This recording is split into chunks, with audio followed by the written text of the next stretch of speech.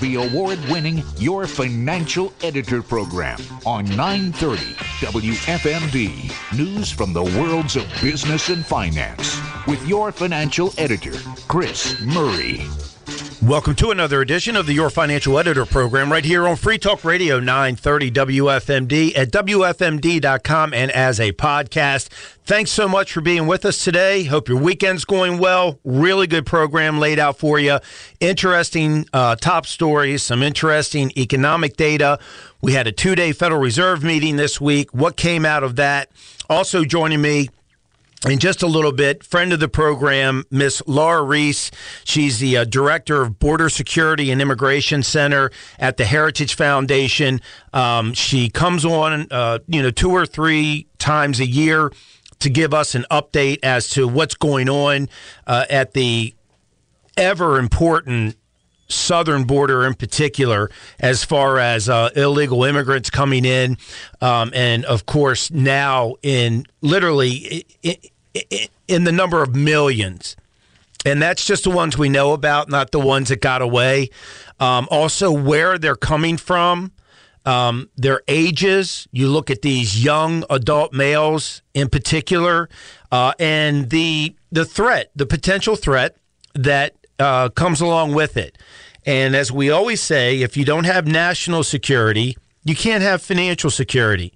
So this is literally a crisis, has been for the last 2.5 years plus. And we're going to talk with Ms. Reese about the importance of the current Congress, in particular the new House Speaker, and how border protection has to be first and foremost.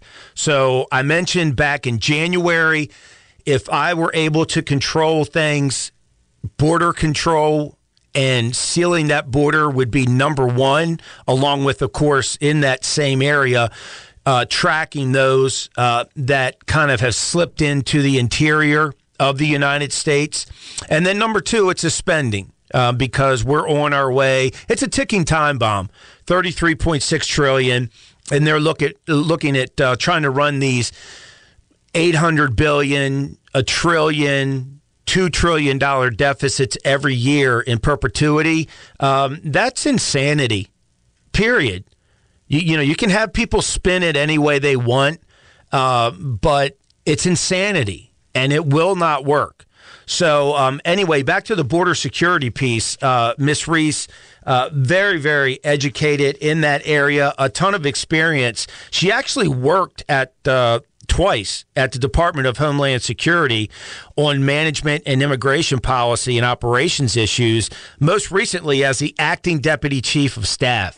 So she was right in the eye of the hurricane. So I can't wait to get an update from her. By the way, she wrote a very good article, and I'll tell you about that in a little bit as well. More bad news for Americans when it comes to inflation. Americans are more worried about the state of the U.S. economy than they were just a year ago. That spike in pessimism largely stems from fears over the Federal Reserve's aggressive interest rate hike campaign, which has pushed, borrowing costs and just costs in general to the highest level we've seen since 2001. That was according to a new Harris poll that I saw that was conducted for Bloomberg News. So the survey found that 57% of middle-class Americans think higher interest rates are having a negative effect on their household finances. On top of that, about 44% said they were stressed about the economy, up from 40% just a year ago.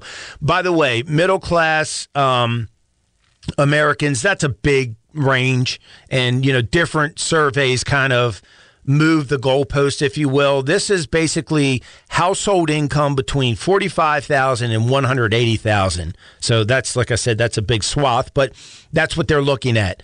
Hiking interest rates, it tends to create higher interest rates on the consumer, on the businesses, and the loans that are tied to them. And that forces employers to cut back on spending because, again, their debt service is increased. And it also, as far as the homeowners, whether it's your mortgage, if you're getting a new mortgage, or if it's a home equity line of credit, if it's auto loans, if it's credit card loans, you name it, they're all impacted and in a very negative way right now with what the Federal Reserve has done. And I mentioned they had a 2-day meeting. We'll get to that in a couple minutes. It was good to see that General Motors and the UAW reached a tentative agreement at the beginning of this week, basically saying that Ford and General Motors and Stellantis, which is the Chrysler, the company that owns Chrysler, all pretty much are on the same page, and they're going to try to, hammer out the specifics. It looks like just for General Motors alone, it's going to cost GM $7 billion over 4.5 years just in higher labor cost. So, so if it's going to cost them that, who pays for it, right? That's the question. That's the common sense question. Well, General Motors can either eat it, which is going to impact their stock price and their forecast, or they can pass that on in vehicle cost, or they can do a combination of the two. So we're going to see that as it plays out. One way or another, the consumer is going to be paying more, whether it's a lot more or, a little more for vehicles, parts, etc.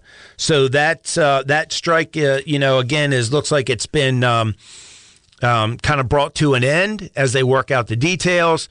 And which is good because it had already cost the economy, I think, anywhere from $8 to $9 billion. And as always, the people that get tore up the most are the downstream folks. The suppliers, the warehouses, the businesses that are tied to big automakers. So I was glad to see that for them in particular. It's everybody's opinion if the UAW demanded and got more than they should have or not, but it does come back around to complete that circle that the consumer is going to pay more one way or the other. And then we heard that, again, from a big organization, the National Association of Business Economists, they basically came out this week and said that the October 2023 Business Conditions Survey, the results of that suggest a more challenging business environment as the economy is slowing down. Sales are seen as growing, but at a slower pace, according to these folks, and profit margins are reported to be declining. So that came out on Monday. The NABE, the National Association of Business Economists, is followed closely by some folks. So I just wanted to make sure I included that because, a lot of the stuff that comes, over my desk, through my desk, on my desk, I don't share with you. But some things I like to, to get out there so you're seeing a little bit deeper end of the pool as far as the data that's coming out. One of the problems, and I mentioned this, these ongoing deficits where, you're running $1 trillion. Last year, fiscal year 2023, October to October, the government said $1.7 trillion deficit. Which, it's impossible to get your arms around that, right? And actually, if you look at the shell game that this administration is playing with student loan debt, it's really $2 trillion. So, they're moving things around, some smoke and mirrors, and they're acting like if you don't pay for everything they ask you to pay for, the world's going to end, and that's just a blatant lie. And fortunately, I think a lot of people are realizing that, paying more attention, which is a good thing. And here's why. Because to finance that debt, you have to be able to sell government bonds and notes. And if you can't, you have a real problem. So a lot of foreigners are looking in our window, kind of saying, well, wait a minute. America has never done this before. $33.6 trillion in debt, going up so quickly every second that your eye can't keep up with it. If you look at the U.S. debtclock.org. And that, by the way, that 33.6 doesn't include the shortfall for Social Security, Medicare, things like that. It's unsustainable. You can't do it. It's a crisis. You know, we've been talking about it for years, and it's just getting worse literally by the minute when you look at that usdebtclock.org, right? So the U.S. Treasury Department came out this week saying, we're going to have to change things around with how we're selling debt. Why? Because the appetite's not there. That's why. We're not the flight to security like we used to be. And it's all politicians' fault. And the people that were politicians that sold their souls while they were in office left. And then, you know, if they didn't stay in office and enrich themselves, when they left, they did. But they sold their souls. As far as I'm concerned, they're traitors. I don't care if they operate it within legal lines or not. You're a traitor to your country. So this goes back after NAFTA was blown up, passed back, you know, in the 90s. And you saw this country change dramatically as far as our manufacturing base, our workforce. Again, these are just people that wanted to see stuff over in China. They were making money. Man, they had sold their souls. Businesses too, by the way. But anyway, that's a fact, is that the Treasury is saying, oh, we're going to have some problems trying to sell this debt because we're not fiscally responsible. On top of that, with these higher interest rates, it's costing us, the taxpayer, probably about $800 billion just this year alone in interest on that debt. It's not sustainable. This is a crisis, and it needs to be addressed immediately. So here's something else, some follow-up, right? We had talked about Anheuser-Busch InBev, the whole Bud Light fiasco back in the spring. Well, they came out again with third-quarter earnings saying that because of Bud Light sales, their third-quarter decline was 13.5% in the company's revenue. It's real money. You're talking about billions and billions of dollars. It also noted a 17.6% decline in sales to wholesalers. These are the guys that got caught up in the crossfire, right? As well as a decline for sales to retailers. Again, these are innocent bystanders taking the bullet because people are still boycotting Bud Light. Why? It's a massive just backlash from traditional moral-based people who don't want to see that sickness. This Dylan Mulvaney guy, cross-dresser, transvestite, whatever he is, I mean, he's a man acting like a woman, that's all. But it's literally crushing a company and those poor people downline, those wholesalers and retailers. And then get this, and by the way, Bud Light was America's best-selling beer for over 20 years. That's how much damage this guy did. And the foolish people that were running the marketing department for not knowing your customer, you're just idiots. And there's a lot of you out there, I know that. And a lot of you fresh out of college, and we're seeing more and more what that means. It's always not a good thing at all. But maybe you'll learn. You know, maybe you'll learn and see the light. But here's the latest thing. Anheuser-Busch announced a new multi-year marketing partnership with, of all organizations, the Ultimate Fighting Championship, the UFC, mixed martial arts. So they're going to become an official partner of the brand. Now I admire what Dana White, the president of the UFC, has done over time. taking this basically from a backyard cage match in its early days to stardom. Multi-billion-dollar industry. It's phenomenal. But, I mean, I don't know. What, did he have a brain freeze? And he realized, oh, yeah, let's go take all of these jacked up men and women who love combat, very traditional, very moral based, it seems, and sign up with Bud Light. So that begs the question: will there be a boycott of UFC somehow and cost them money? That is something that we'll keep an eye on. But again, it's amazing when you look at these decisions that people make, even if it's for a lot of money. It's just, you have to say, well, maybe I'll get some upfront money, but, oh, wait a minute, I'm alienating my fan base. And we've seen it in NASCAR and in all the other, or many other areas as well. When we look at some of the data from this week, home prices surged to a new record high in August. So this is a lagging indicator by S&P Case-Shiller. And basically, they said the prices were up 0.4% nationally from the July to August period. Like I said, a lagging period. They were up 2.6% from their peak at the same time last year. That's the highest level we've seen since 1987. So even though it's lagging, that piece is looked at pretty closely.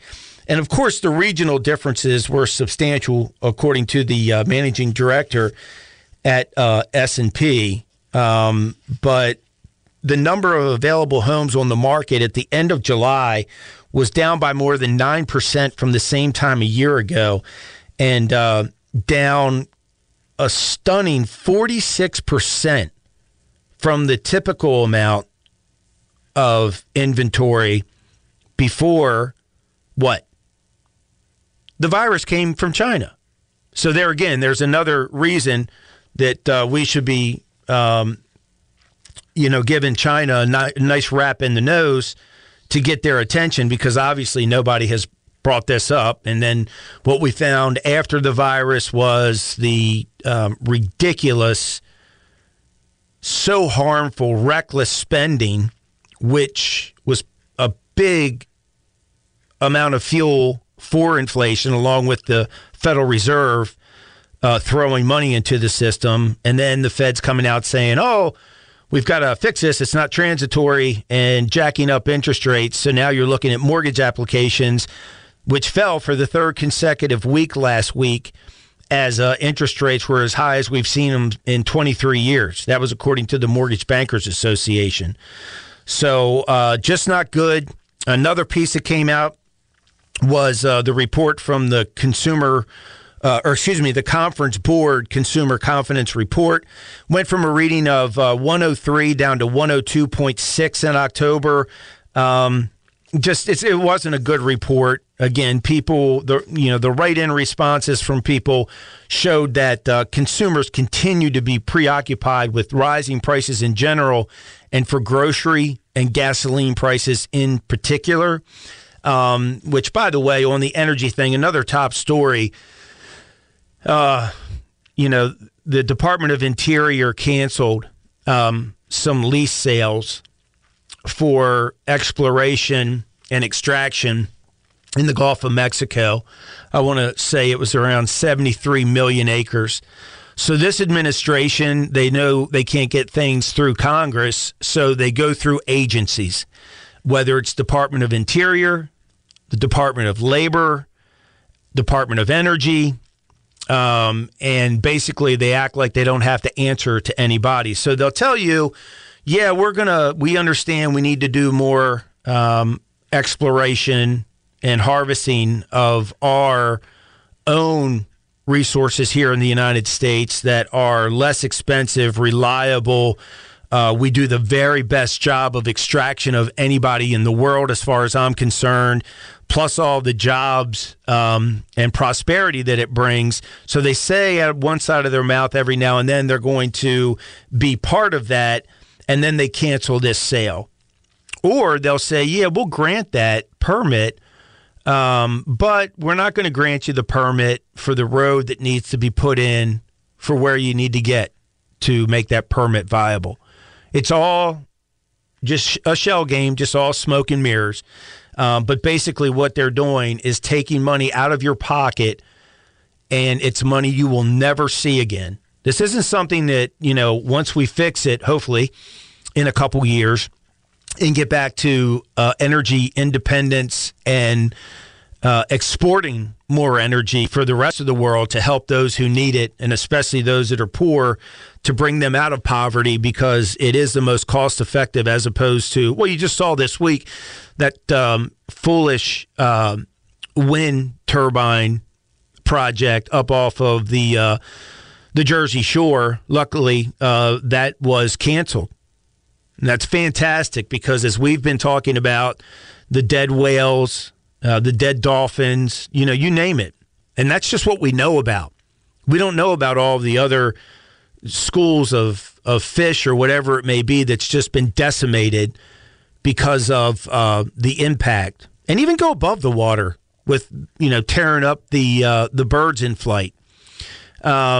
So this is great. That's a huge win. And you're starting to see, again, people realize, number one, they are so thankful, like I am, that Al Gore and John Kerry never became president, because we see what they're doing in climate with their lies and manipulation and self-enrichment, that, boy, if they had been able to run the country, we would have been even worse off than we are now. So a lot of that is being brought to light, and I'm very thankful for that. And we're going to continue to tell you the truth about it. And eventually, there will be things that replace traditional energy sources, and that'll be great. But their time will come once they're tried and true, and they're cost-effective, especially for those in other parts of the world that need energy. I mean, you have to remember, we all do. There's people, they don't have a refrigerator. They can't keep food fresh. But if we bring them cheap energy sources that are reliable and consistent and cost effective, the cheapest that we can for them, we'll help pull them out of poverty and give them better lives and expand their life expectancy, I would imagine, right? Because they'll have better diets. They'll have more consistent diets where they have food and just like with water and everything else. So seeing that wind project blown up off of the one that was going to be put in motion off of the coast up in Jersey is phenomenal. Fantastic. Huge win. I know the eco-terrorists are upset, and again, the Al Gores and who were talking about rain bombs and all the nonsense to try to get you feel like your hair's on fire, which unfortunately they've been able to do to a lot of youth. But hopefully they'll find their way. They'll have to sit there one day and admit truth themselves. So I mentioned to wrap things up on this side, I mentioned the Federal Reserve having a 2-day meeting. Luckily, they didn't do anything. No more damage. They kept rates at between 5.25% and 5.5%. And that's it. They talked tough. Jerome Powell did that.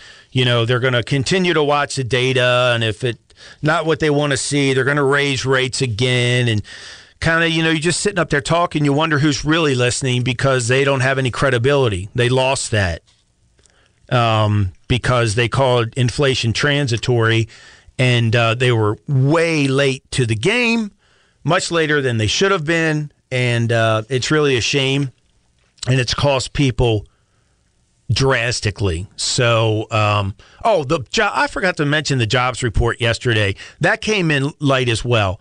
So, basically, the consensus was 180,000 jobs to have been added in the month of October. It was 150,000. So, I mentioned with Bob and Chris on the Friday show, I thought between 150 to 180. 180 was a consensus. 150 is where it came in. No big surprise, a little less than what a lot of people were looking for. but I don't think it's a big deal one way or the other. If anything, it helps the Fed sit on their hands for a little bit longer. So, again, that's could be a good thing. All right, quick break. When we come back, we'll be talking with my guest, Miss Laura Reese, Director of Border Security and Immigration Center at the Heritage Foundation. What's going on with the border? Oh, it's so important, and we're going to talk about it.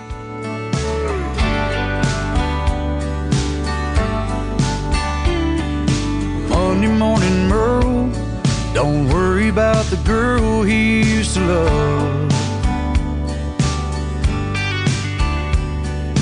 Tuesdays, throwback Springsteen.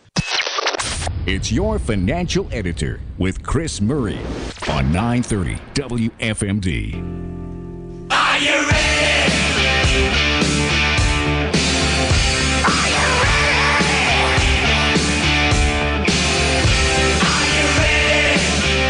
Welcome back. This is Chris Murray, your financial editor on Free Talk Radio 930 WFMD at WFMD.com and as a podcast. Thanks so much for being with us. Appreciate it. Hope your weekend's going well. I'm really glad to have back a friend of the program, Miss Laura Reese.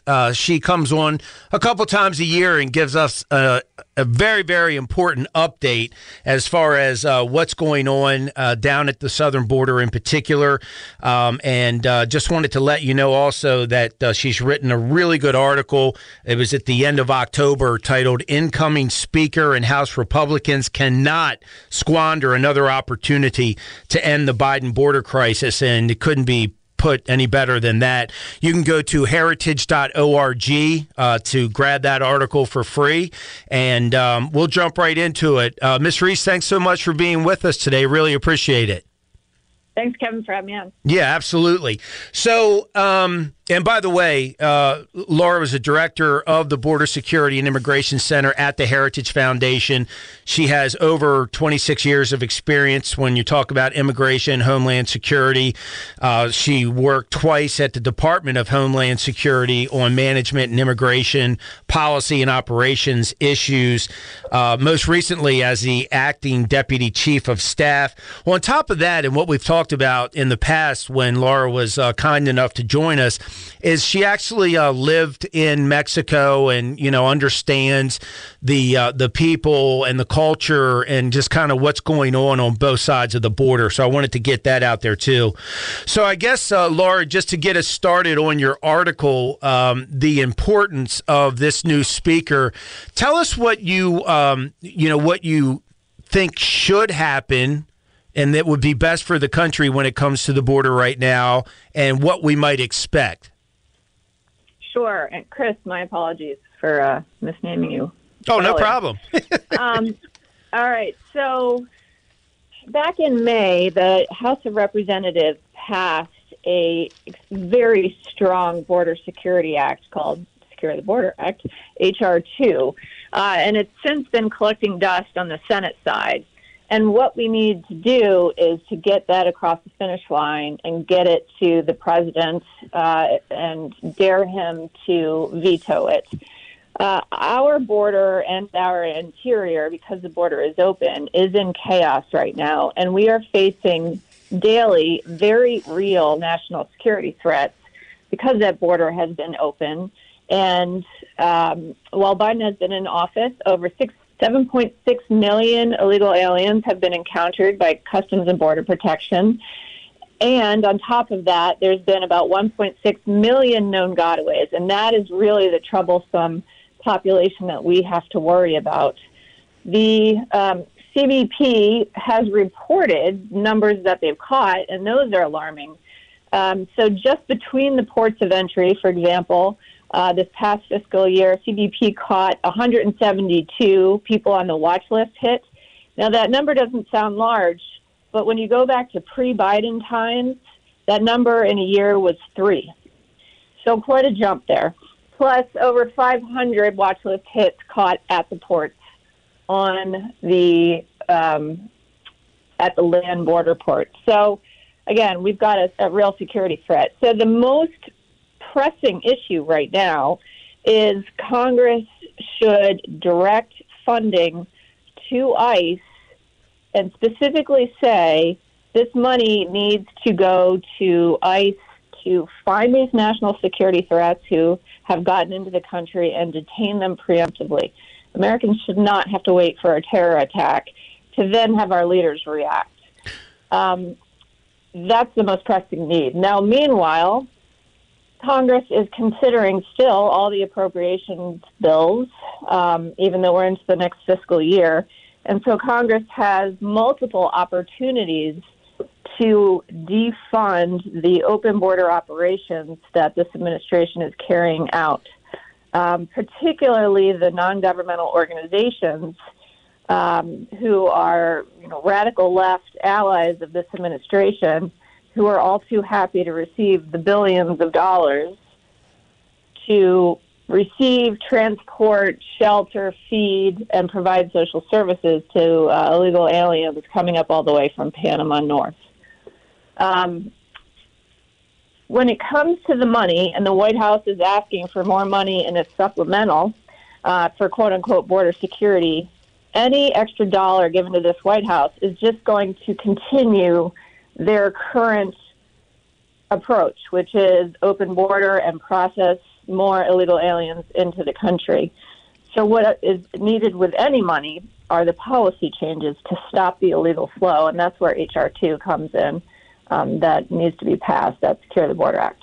So, like you said, the lower chamber, the House, kind of took care of this, and they've done, if I remember correctly, about 2/3 to 3/4% of the appropriation bills and the necessary funding, while the Senate hasn't passed one of their 12 appropriation responsibilities. And then the big disconnect is that we're hearing, we saw the new speaker, which was phenomenal to me. I mean, just a godsend, where he said, we're stripping out, if we're going to talk about Israel, we're talking about them by themselves, and we're going to offset with some of the money that was passed that should have never been passed by Pelosi and those under her when she was speaker, to the IRS. So I thought that was wonderful, but right away we're hearing, no, it's going to be Israel and Ukraine and, as you mentioned, quote unquote, funding the border for more security. But it's not really security. It's just, it's basically daycare that they want to provide, as opposed to, like you said, the hard assets going to ICE and other law enforcement that can actually do things to keep Americans safe. Yeah, that's right, and I agree. It was great that Speaker Johnson did that. Just said, nope, we're doing an Israel-only bill, and to take the money from the IRS. For it seems like decades now, Congress has gotten away from single-issue bills because the bigger the bill, the more things are combined, the easier it is to slip in all kinds of pork and waste and corruption that benefits members of Congress. So, of course, Senator Schumer came out and said, no, I want a big bill, and we're going to combine all these things, because that's his MO. That's the left's MO, and unfortunately some on the right as well. So that's fine. They can threaten that it's a non-starter. They say that all the time. But force the issue, make them vote no on aid to Israel and see how that goes over. And yes, the White House has already tried to spin that Republicans are against border security because Republicans don't want to give the White House the money they're asking for in the supplemental, which is ridiculous because all this White House is bringing us is more border insecurity. So it's imperative that the members of Congress don't fall for that border trap, and that Congress is very specific about what money shall and shall not do. And we saw that a few weeks ago when President Biden had to admit that he had to build a new section of the border wall because Congress so directed the money back in fiscal year 19. And so we've seen how this administration wastes DHS money, and they've completely turned ICE into a social services benefit because ICE is now being led by politicals who are radical leftists and loathe immigration detention and refuse to deport illegal aliens. So if you just give ICE another dollar and our silence on it, it's going to continue down the path towards more social services and not immigration enforcement. So Congress needs to reacquaint itself with its very powerful power of the purse and use it similarly to the way it directed that border wall money. Yeah, so and talking about that, Customs, Border Patrol, those professionals and the professionals at ICE, I go back, made me think about, I want to say it was like around June, when you had some congressmen and women travel down to Texas for a hearing on the border. And the gentleman, and I actually took time to watch it, the gentleman that represents the Border Patrol, and I thought he said there was roughly 19,000 of those or so total, was talking about the, morale had just, it was totally decimated. It was so disheartening to hear that suicide levels were higher. Do you have any idea what the current status of morale is with the professionals in the Border Patrol agency? It's in the basement because they're not allowed to do their job. So this is not what they signed up for.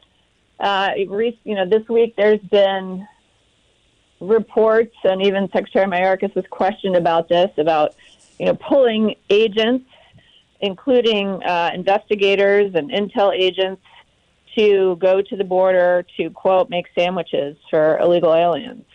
And that's how DHS works. It is a volunteer component where if there's some sort of disaster, it's expected that staff at DHS, no matter which component, go volunteer if they're able to for, whatever the issue is. But in this case, Mayorkas is not prioritizing Americans or national security, and they continue to push for more rapidly processing more illegal aliens into the U.S., and that's where they put their resources, leaving gaping holes in the border and in other security aspects that the department does.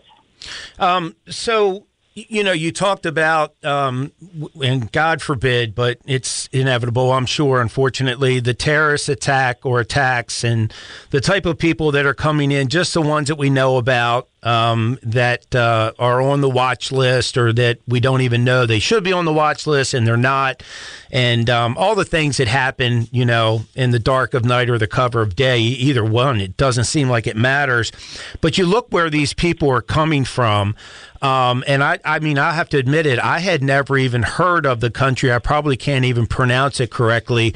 Mauritania, which is which is down near Morocco. And there's there's over 15,000 that have come in from there. So I'm like, okay, Chris, you should know better about something like this. So I looked it up, and one of the things I saw all the way back in 2014, France establishes a long-term military operation to prevent jihadist groups from setting up safe havens in that area. I mean, this is just insane that the people that we're letting in here and not properly vetting and following up on. Yes, and people are getting through.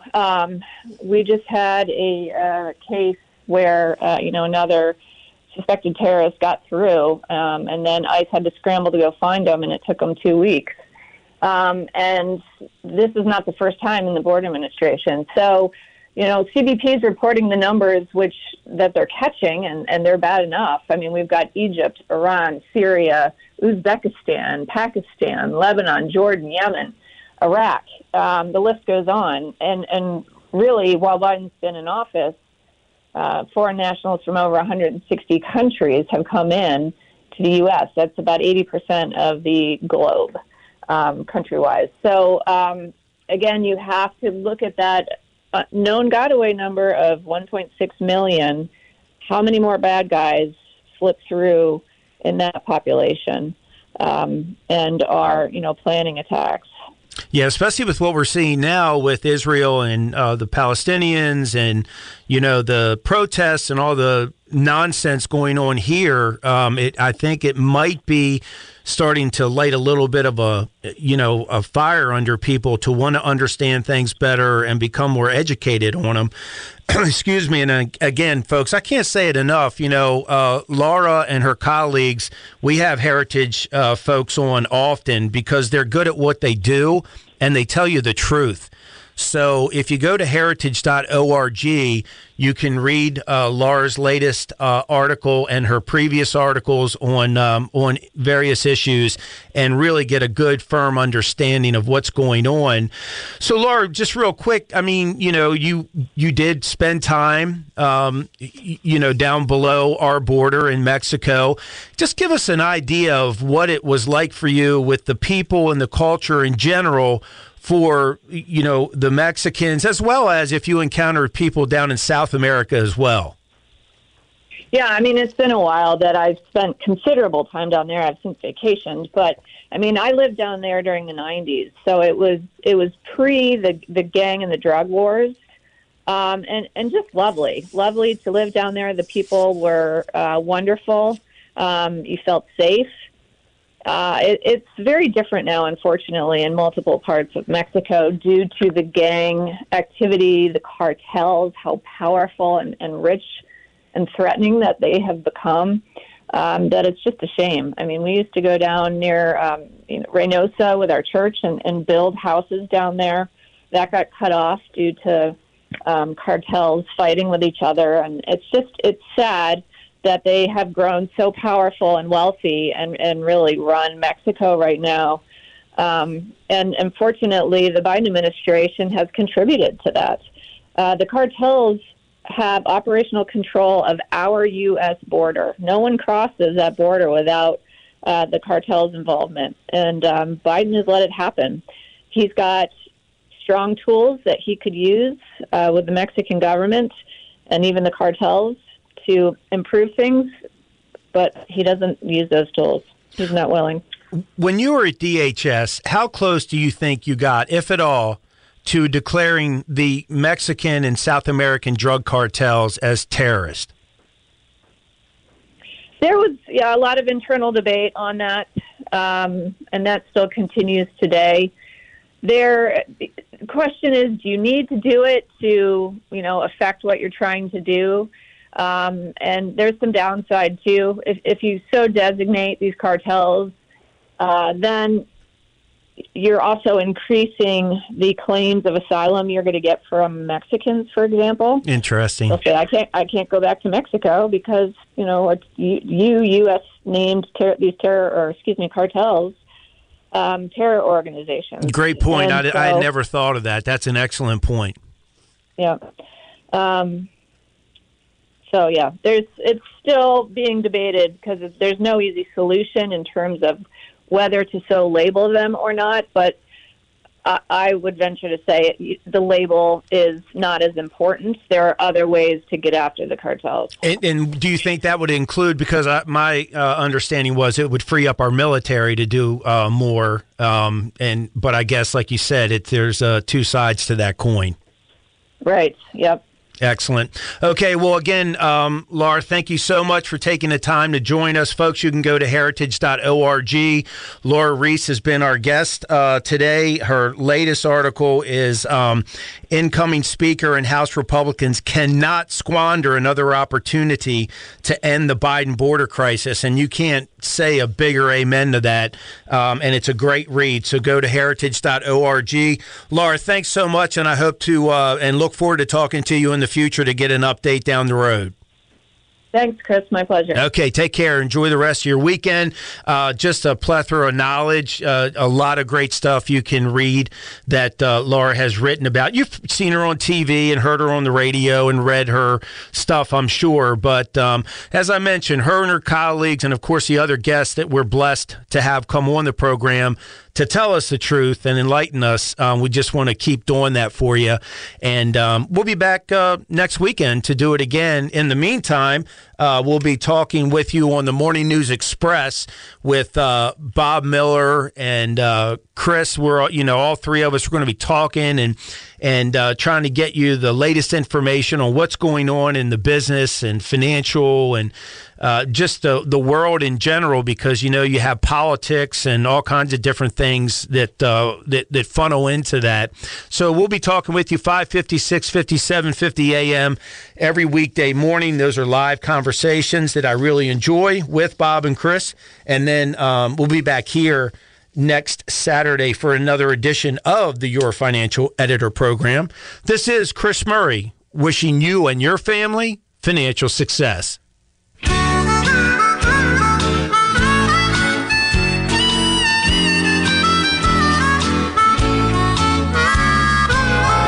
mind is made up, you won't even try.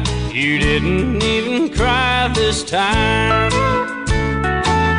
You say that we could never see eye to eye, and one of us just must be blind. We have our differences, we're still the same. See what we want to see. But you take a second look and maybe things wouldn't seem the same if you could see what you mean to me. Past editions of this program are available in the audio vault at WFMD.com.